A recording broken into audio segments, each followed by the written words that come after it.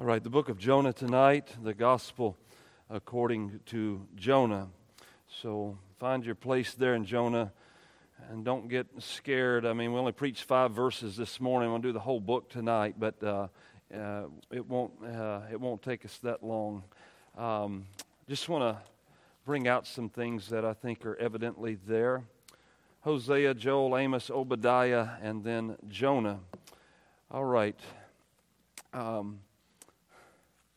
The gospel according to Jonah. I'm going to give you, I don't know, they're not in the bulletin. I'm going to give you these 4 points in case you get sidetracked, and you may not remember them, and that's fine. But just the 4 points for me establish Jonah's gospel, and hopefully I'll bring those out somewhat well tonight. But the first point is going to have to do with the inability of man. And you're going to see some things in Jonah that show man's inability. The second thing is going to be the initial response of people who are regenerate. So when God does regenerate someone, there is a response to this work of regeneration. They respond in some sort of way. The third thing that we're going to see is the indwelling power of the gospel. So this man has not the ability. God regenerates him, and then he dwells in him, causing him to have certain ways of life. And then lastly, I think Jonah's gospel, we don't want to miss this, is that it brings out very clearly the indelible character of God. It's like indelible. It can't be erased. Here's God's character. No matter what you think of theology and doctrine and whatever all your views are, this is who God is. And Jonah's going to give us that in chapter 4. Now, this could take too long, but let me give you a slight introduction to a newfound person that I've run across. His name is Rolf Bernard. I never heard of Rolf Bernard, but this is going to be a very minor introduction to a very large biography. But I'm bringing this out because it's a little bit fitting with this first point of Jonah and the inability of man. Rolf Bernard grew up under a godly influence, godly parents, and his parents dedicated him to gospel ministry when he was a child. They just didn't tell him that, but they did dedicate him and pray that he would be used to be a preacher. They just didn't communicate it to him. So life goes on. The boy is pretty stinking intelligent, and what he wants to do is be successful, make a lot of money, and get a position, and be well known and be influential in life. They moved to Lubbock or Amarillo, somewhere out in West, and eventually he ends up at school in Baylor University. You have to understand, Baylor's a Baptist college. Well, here he is in college, and he's learning and growing to be a lawyer. So he's in law studies, and so he's really, really smart, and he's offered a very esteemed position in a law firm as soon as he graduates. And somewhere in this point, the parents said, "That's not what you're supposed to be doing. We dedicated you to the Lord to be a preacher of the gospel." And he's like, "That doesn't fit what I want. I want, to be this lawyer and make all of this money." So this started this battle. It's pretty interesting because at school, he's one of the most popular students on the campus.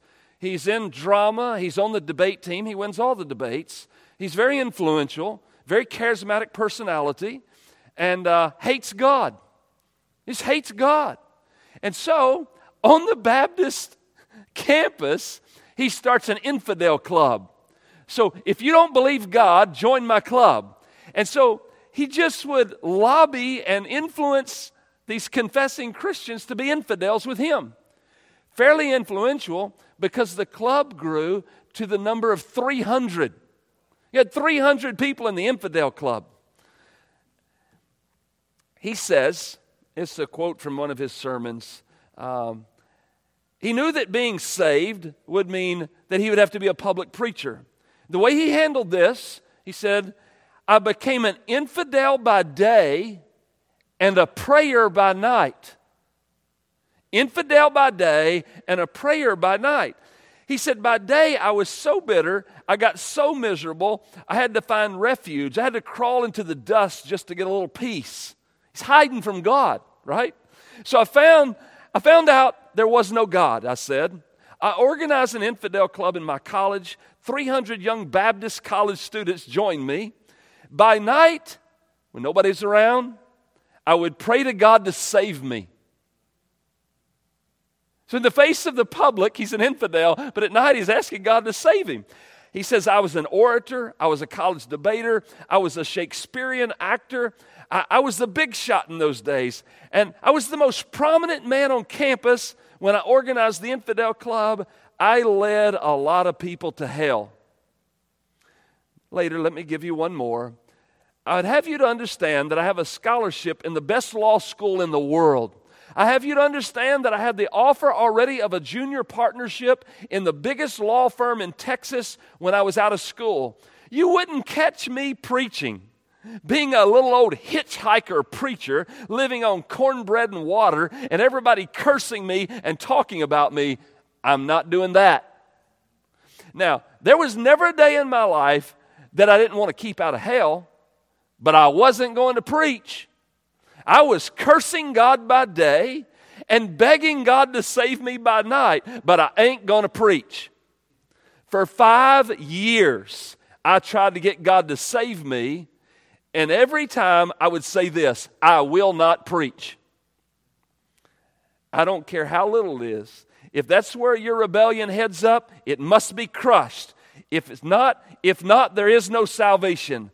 I know what it is to pray and to cry and to seek and everything else. This easy belief stuff to get somebody to cry a little bit, make some kind of a profession and call it salvation is deception. You must be willing to surrender your all to Christ and do His will. Christ must be revealed to you. That is salvation. And the story goes on, but obviously he is converted, and obviously he becomes a mighty unknown preacher. Unknown. You ask these famous evangelists, I've heard the name, but I don't know nothing about him. Nobody knows nothing about him. But you can look him up on sermon audio, and there's a lot of sermons. Never wrote a book, never was popular, nobody knew nothing, but he spent his life winning people to Christ, doing the very thing that he was running from. Kind of like, Jonah. All right, so let us take a glance at this book tonight, just a short overview on the gospel according to Jonah. This is obviously the route that Jonah took. The inability of man, you'll find this in chapter 1. We find it true of Jonah, and we find it true of the mariners. I don't know that you'll hear anything new, but maybe something will encourage you tonight to see God's sovereignty and His work in human lives. But the opening verses, let us at least see those again, hear those read. The word of the Lord came to Jonah, the son of Amittai, saying, Arise, go to Nineveh, that great city, and call out against it, for their evil has come up before me. I pause in the reading to say, the word of the Lord is not complicated. It's very clear, very simple. There's no problem with understanding. But Jonah rose to flee to Tarshish, which is the exact opposite direction of Nineveh. So he's going to flee, and note the text, he's going to flee from the presence of the Lord. So again, I remind us tonight, where are you going to go to escape the presence of God? As I've told this story so many times before, but my professor friend Dr. Cable, laying in the floor of a bathroom in his own puke, as he's laying there in that floor, in his mind is the sign that says Jesus saves, and that's all that he can see in his drunken stupor laying in that floor. Even in the floor of his own drunkenness, he can't get away from the presence of God. If you're going to run from the call of God, you'll run from the gospel, where are you going to go to escape God's presence? So he goes down to Joppa. He finds a ship going to Tarshish. He pays the fare. He went down into it to go with them to Tarshish. And again, I've got to get away from the presence of God. I don't like all this conviction stuff, and I don't want God telling me what to do. As we understand here the inability of man in Jonah, he cannot run away from God no matter how hard he tries.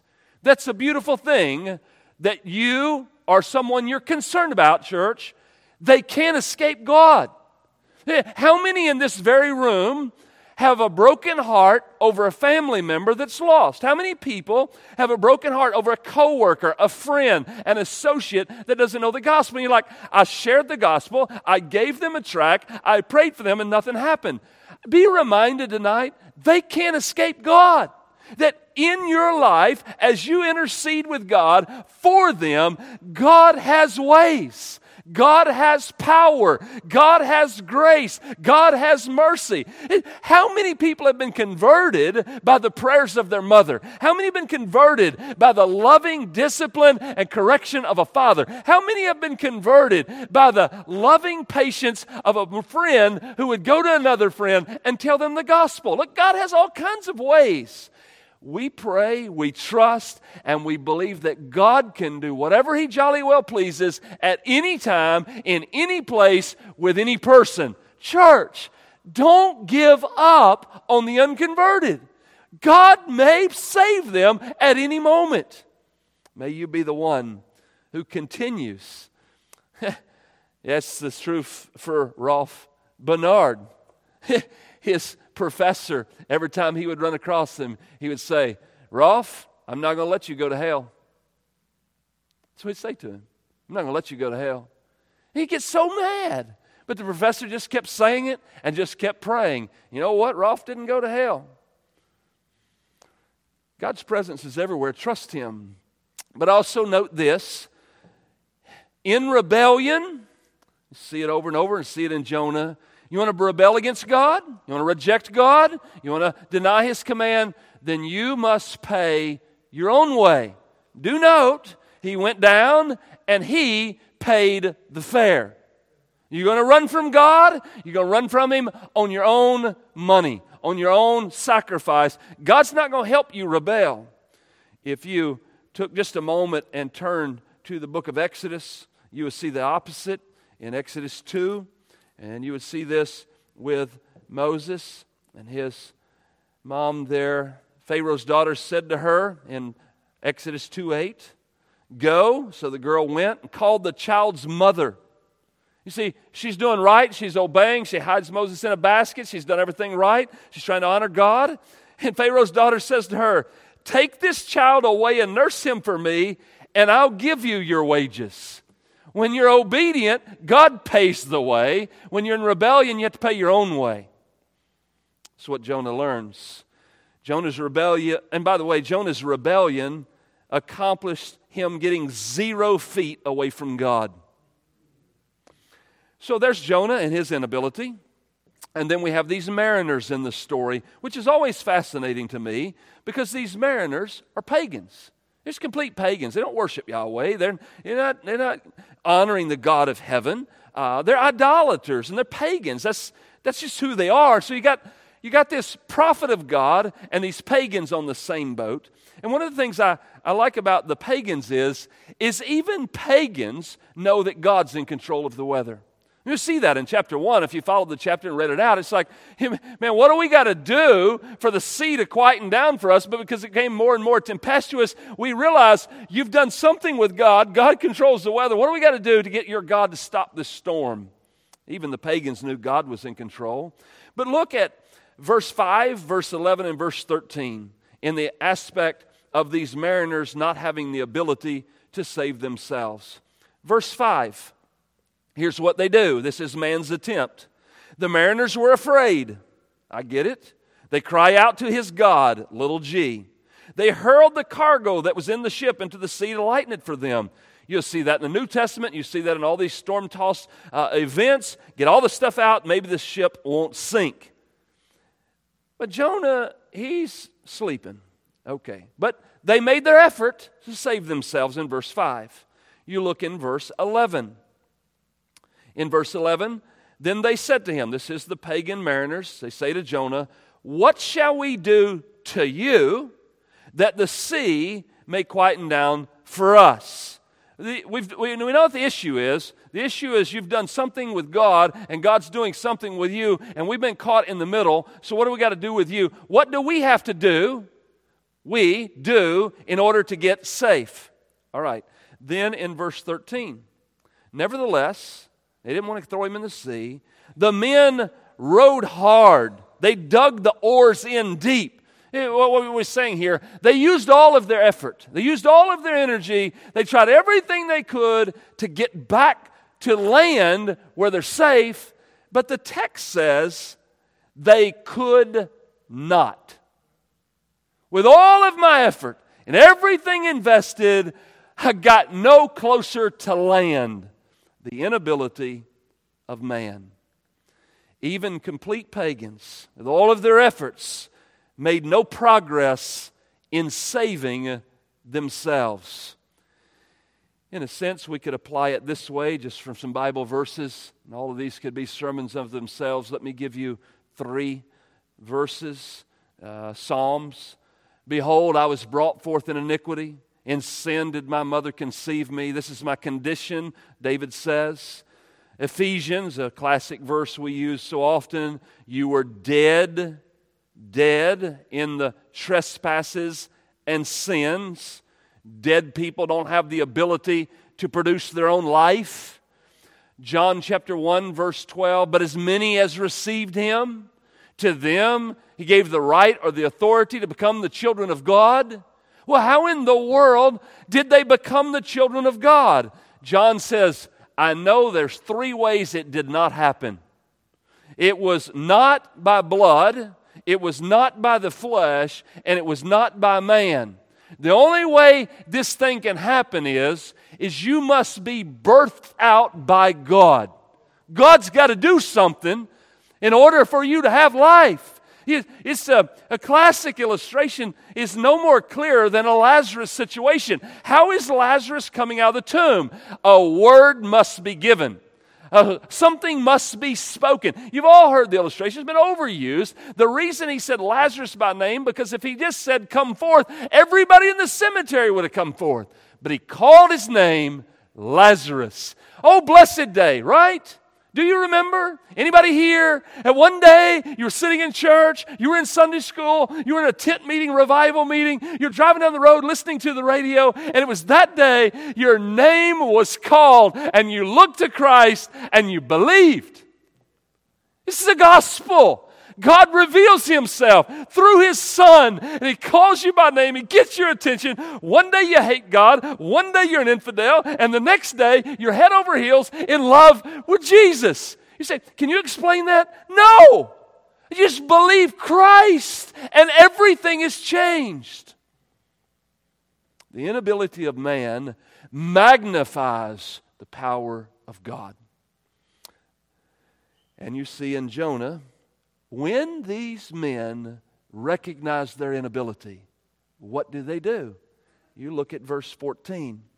And in verse 14 it says this, therefore, since our ability won't save us, therefore, they called out to the Lord, O Lord, let us not perish. Is this not the gospel? Oh Lord, I see my sin. I feel my sin. I know I'm going to hell. Oh Lord, would you save me that I do not perish? It's the gospel. I see all of my inabilities. I see all the train wreck of my heart. What am I left to do? Respond and say, Lord, save me lest I perish. Don't make it complicated. Don't confuse this thing and come up with some kind of seminary degree. Just get to be like 7 years old or 20 years old or 90 years old and say, you know what? I'm on my way to hell. Is there any way you can save me where I don't perish? Because you're my only hope.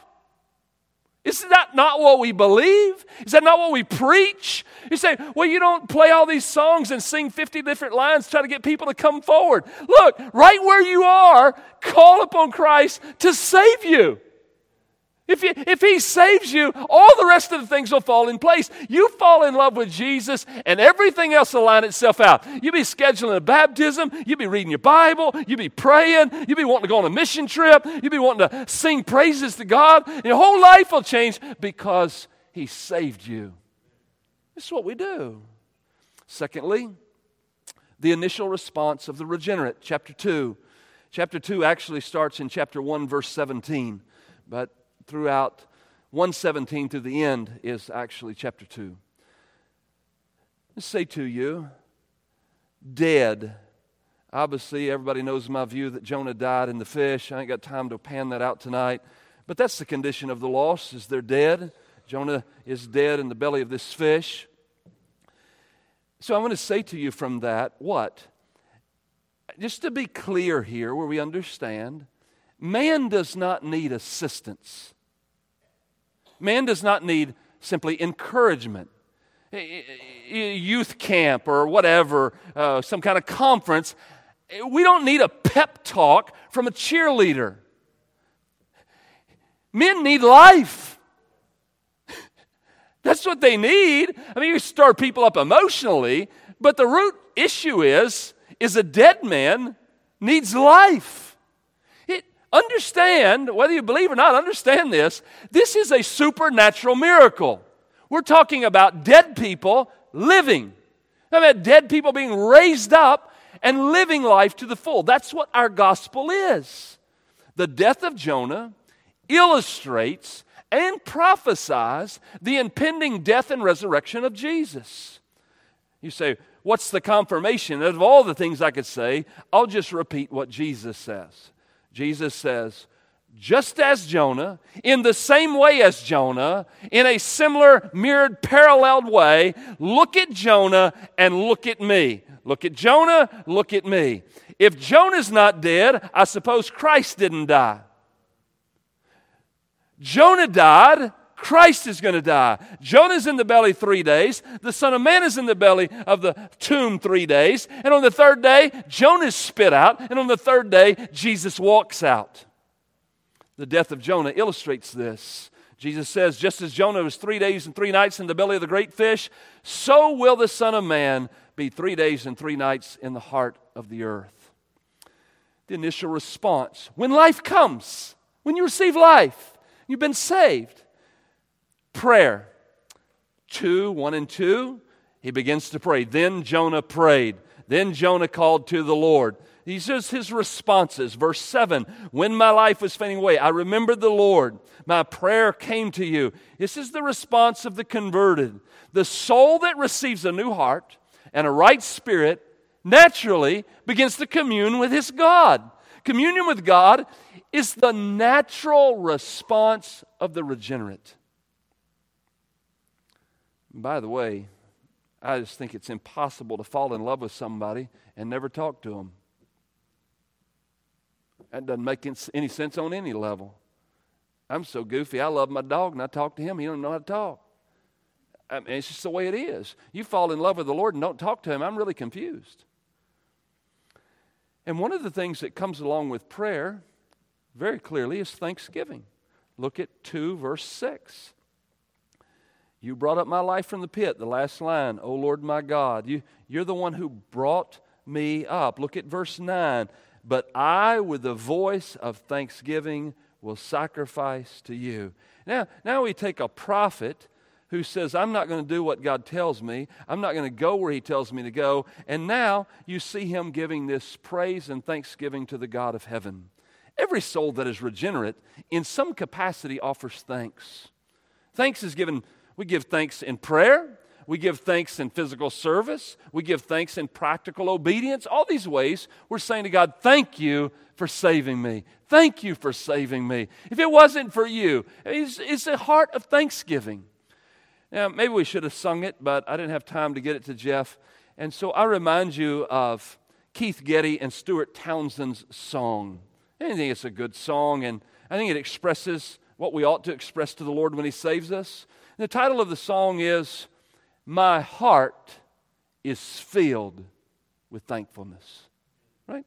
My heart is filled with thankfulness to Him who bore my pain, who plumbed the depths of my disgrace and gave me life again, who crushed my curse of sinfulness, clothed me in His light. He wrote His law of righteousness with power upon my heart. My heart is filled with thankfulness to Him who walks beside, who floods my weaknesses with His strength and causes fear to fly, whose every promise is enough for every step I take, sustaining me with arms of love and crowning me with grace. My heart is filled with thankfulness to Him who reigns above, whose wisdom is my perfect peace, whose every thought is love. For every day I have on earth, is given to me by my King. So, I'll give my life. I'll give my all to love and follow Him. Why? Because my heart is filled with thankfulness. I submit to you, don't ever move beyond being thankful for salvation. And then Jonah, with this thankfulness and this prayer, gives a confession. Verse 9, what I vowed I will pay. Here's my confession. Salvation belongs to the Lord. It's His, and He gave it to me, and I am thankful. My whole life has been radically changed, and I'm no longer the same anymore. I've been delivered, I've been set free, I've been forgiven, and I have life to the full. Salvation belongs to the Lord, and by grace, He has given it to me. Hope that's your testimony. Chapter 3, the indwelling power of the gospel. We saw verses 1 through 5 this morning, and we see now the mercy of God to give the same command again for Jonah to go to Nineveh. Obedience is the path of the prophet now, whether he likes it or not. God's sovereignty has overridden Jonah's rebellion. Would somebody in the room tonight be thankful that God didn't let you have your way? Boy, I've come up with some bonehead ideas in my life, and that is flashing through my mind all my stupidity. I am so glad that God overwhelmed my will and made His will come to be in my life. Because if my will was left in charge, it's a train wreck. But God intervened in providence in so many ways in a sense, to make me do what I didn't even want to do. And now that I'm doing it, I'm so glad He made it happen. Anybody like that? Aren't you glad you didn't get your way? Gentiles in our text. Here comes this power of the gospel. They believe God. They repent of their sins. They believe Him and repent. And they find in verse 10 that God is merciful. When God saw what they did, how they turned from their evil way. Could I just pause tonight and remind us again, in case somehow we forgot, somehow we got misguided along the way, that when it comes to the power of the gospel, the indwelling power of the gospel, the word repentance can never be removed from the equation. You know, you've probably heard me say it before. I keep going on these past things, but however many years ago at the fireworks show, I'm preaching there at the fireworks show, and this lady comes up, and she was so mad. She's worked so hard to get her neighbor to come to a Christian event, is what she tells me to my face in this loud-pitched voice screaming at me. I've worked so hard to get my lost neighbor to come to a Christian event, and I come here, and you're preaching that people must repent, and Jesus never said that. You do understand the first words recorded of Jesus in the Bible are, repent for the kingdom of God is at hand.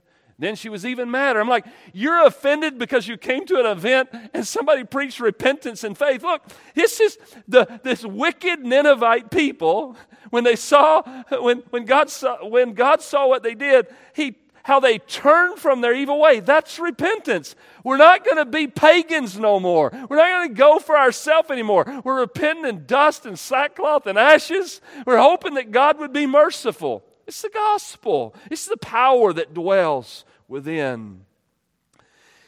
And I want to say this. I'm saying these things on purpose because we're such a pansy generation. Everybody's offended. It don't matter what you say, people get offended. But let me at least say this out loud. Those who get offended by the truth of God, they could experience mercy. Right? I mean, you don't have to stay offended. You could experience mercy. All the offended person needs to do, if they're offended at truth, is submit to the truth. And if they would submit to the truth, they could receive mercy, and the offense would be obliterated. You say, give me an example. If a gay person is offended because we preach upon how God defines marriage, they don't have to be offended. They can just submit to the truth and say, what God has defined marriage to be is right. If a guy's offended because you preach on sobriety and he's a drunk, he could receive mercy if he had turned from his drunkenness and be sober under the influence of the gospel. The proud or the arrogant person could repent and humble themselves before God, and they could experience His favor. I just want to remind you tonight, I hear the conversations all the time with you, with others outside. This is offensive, this is offensive, this is offensive. Fine, call it like it is. You're offended? You don't have to be offended. Repent of what you're doing and embrace God by faith and receive mercy. This is the power of the gospel within, is that mercy would be applied to your life. The gospel Jonah preached is powerful enough to make dead people come to life. And it's powerful enough to cause the believer to be obedient no matter what the flesh may say. Today, it's a great day to repent and believe the gospel. Today's a great day to obey what the Lord is telling you to do.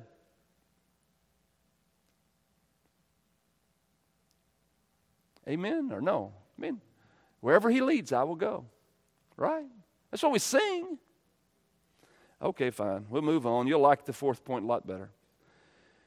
The indelible character of God. You see 5 characteristics. These are not 5 long points. They're just here in our text. But look over here in Jonah chapter 4. And look what Jonah says. No matter what his feelings are, no matter what you think about Jonah as a person, this is what he says. Verse 2. Prayed to the Lord, and he said, O Lord, is this not what I said when I was yet in my country? This is why I made haste to flee to Tarshish. Skipping those realities there, this is what Jonah knows. I knew that you are a gracious God, that you're a merciful God, you're slow to anger, and you're abounding in steadfast love, and you relent from disaster. That's who God is. Now, the verses, if you want to pin them down, we won't look them all up tonight just for the sake of time. You have Jonah 4:2. You have Exodus 34:6. You have Numbers 14:18. You have Nehemiah 9:17. You have Psalms 86:15. And you have Joel 2:13. All of those references say almost the exact same thing that Jonah says here. Exodus 34:6, Numbers 14:18, Nehemiah 9:17, Psalms 86:15, Joel 2:13. There's a couple of things added in those other verses. Let me give you the list and the addition. This is what Jonah says of God. He is gracious. Amen? He's gracious. He is merciful. Amen. He's slow to anger. Nehemiah 9:17 adds, even though they deserved, He did not forsake them. He is abounding in steadfast love. In Exodus and Psalms, it adds, and faithfulness. He's abounding in steadfast love and faithfulness. Also, He keeps steadfast love for thousands. Exodus 34:7 again. He forgives iniquity. He forgives transgression. He forgives sin. Exodus 34:7 also says, He is just and will not overlook the guilty. Fifthly, the fifth characteristic, He is one who suffers grief over evil. He's one who suffers or relents over evil. Numbers 14:18, forgiving iniquity and transgression. This is our God. You struggle with whatever your soteriology is tonight, whether you believe this way, that way, or the other way. This is our God. You take humanity in all of their inability, and God comes on the scene, calls you by name, and takes you from death to life, and that happens, and you just naturally become thankful, and you commune with God, and you give Him thanks because He saved you. And this power that's worked in your life reveals how merciful and good He is, and you learn the character of God, and you see the beauty of the character of God, and you spend the rest of your life pursuing Him. By the way, side note, not really a rabbit, but a side note perhaps. When I first came to this church, this person told me, we don't teach or preach from the Old Testament because in the Old Testament, God is only wrath. We teach from the New Testament because in the New Testament, God is love. And I said, well, let's have a challenge. I'll give the verses for grace and mercy from the Old Testament. You give them from the New Testament. We'll see who has the most verses. Because it's just a little snapshot of the ones I gave you. There's so much mercy, so much grace. By the way, I agree with Dr. Yule. There's not attributes. God is. God is gracious. God is merciful. God is long-suffering. God is kind. God is forgiving. That's His character in Genesis as well as in Revelation and everywhere in the middle. God stays the same. Don't divide God up into Old and New Testaments. Don't pull off a T.D. Jakes and lose your mind and become a heretic. This is who God is throughout. And I just submit to you, Jonah knew it. Whether he liked it or not is another issue, but he knew it. Well, for application to end the point in the sermon, all men in all generations are the same. Nothing's changed. No matter where you go in the world, they're depraved and they're unable to save themselves. That's why we take the gospel. That's the only thing God's given us. Regeneration causes such a change to occur in an individual that they're never the same again. Repentance is internal, but it is exhibited externally. The character of God is eternally the same, and our relationship with Him will be in agreement with how He defines Himself. You say, Chapter 4 is probably the hardest chapter. I know it's another whole discussion. But if I summed up chapter 4, what is being taught here to Jonah is simply this: that God knows how to show pity. You're upset about a plant that came up in a night and perished in a night, and you have pity on the plant. Should not I have pity on more than 120,000 persons who don't know the right hand from their left hand? Chapter 4 says this is the character of God, to have pity, mercy, kindness, compassion to the undeserved. You say, yeah, I know that. And we are to imitate that. How could you do that? A billion ways over of people you'll see this week. How can you show them the love of Christ? There's little things. You go in a restaurant, you see somebody sitting over there, you think they look a little down, you go up there and you buy their lunch. You take them a gospel tract and you tell them to have a great day. They go up to pay and the guy says, it's already paid. Pity, mercy, show kindness. Look for ways to serve other people and show the love of Christ, that somehow the gospel would penetrate and they would be changed forever. Well, a very small portion tonight, but hopefully you'll see that Jonah's gospel is the same as Moses' gospel, the same as Isaiah's gospel, and the same as Paul's gospel. It's the same gospel because Luke tells us, in Hebrews, that it's an eternal gospel. Father in heaven, thank you so much. Jonah has radically altered my life in so many ways. I'm so thankful for the book. Little short 4 chapters, read it so many times, and every time I read it, it speaks to me. I pray your church be encouraged, built up, and strengthened, and that they will leave here tonight thinking on your character of merciful, gracious, slow to anger, abounding in steadfast love. I pray that we would take that with us as a reality, and we would live in relation to you in that way, and that our lives would imitate and reflect your character in how we deal with other people that we rub shoulders with every day. We pray these things tonight by your Spirit. In Christ's name, amen.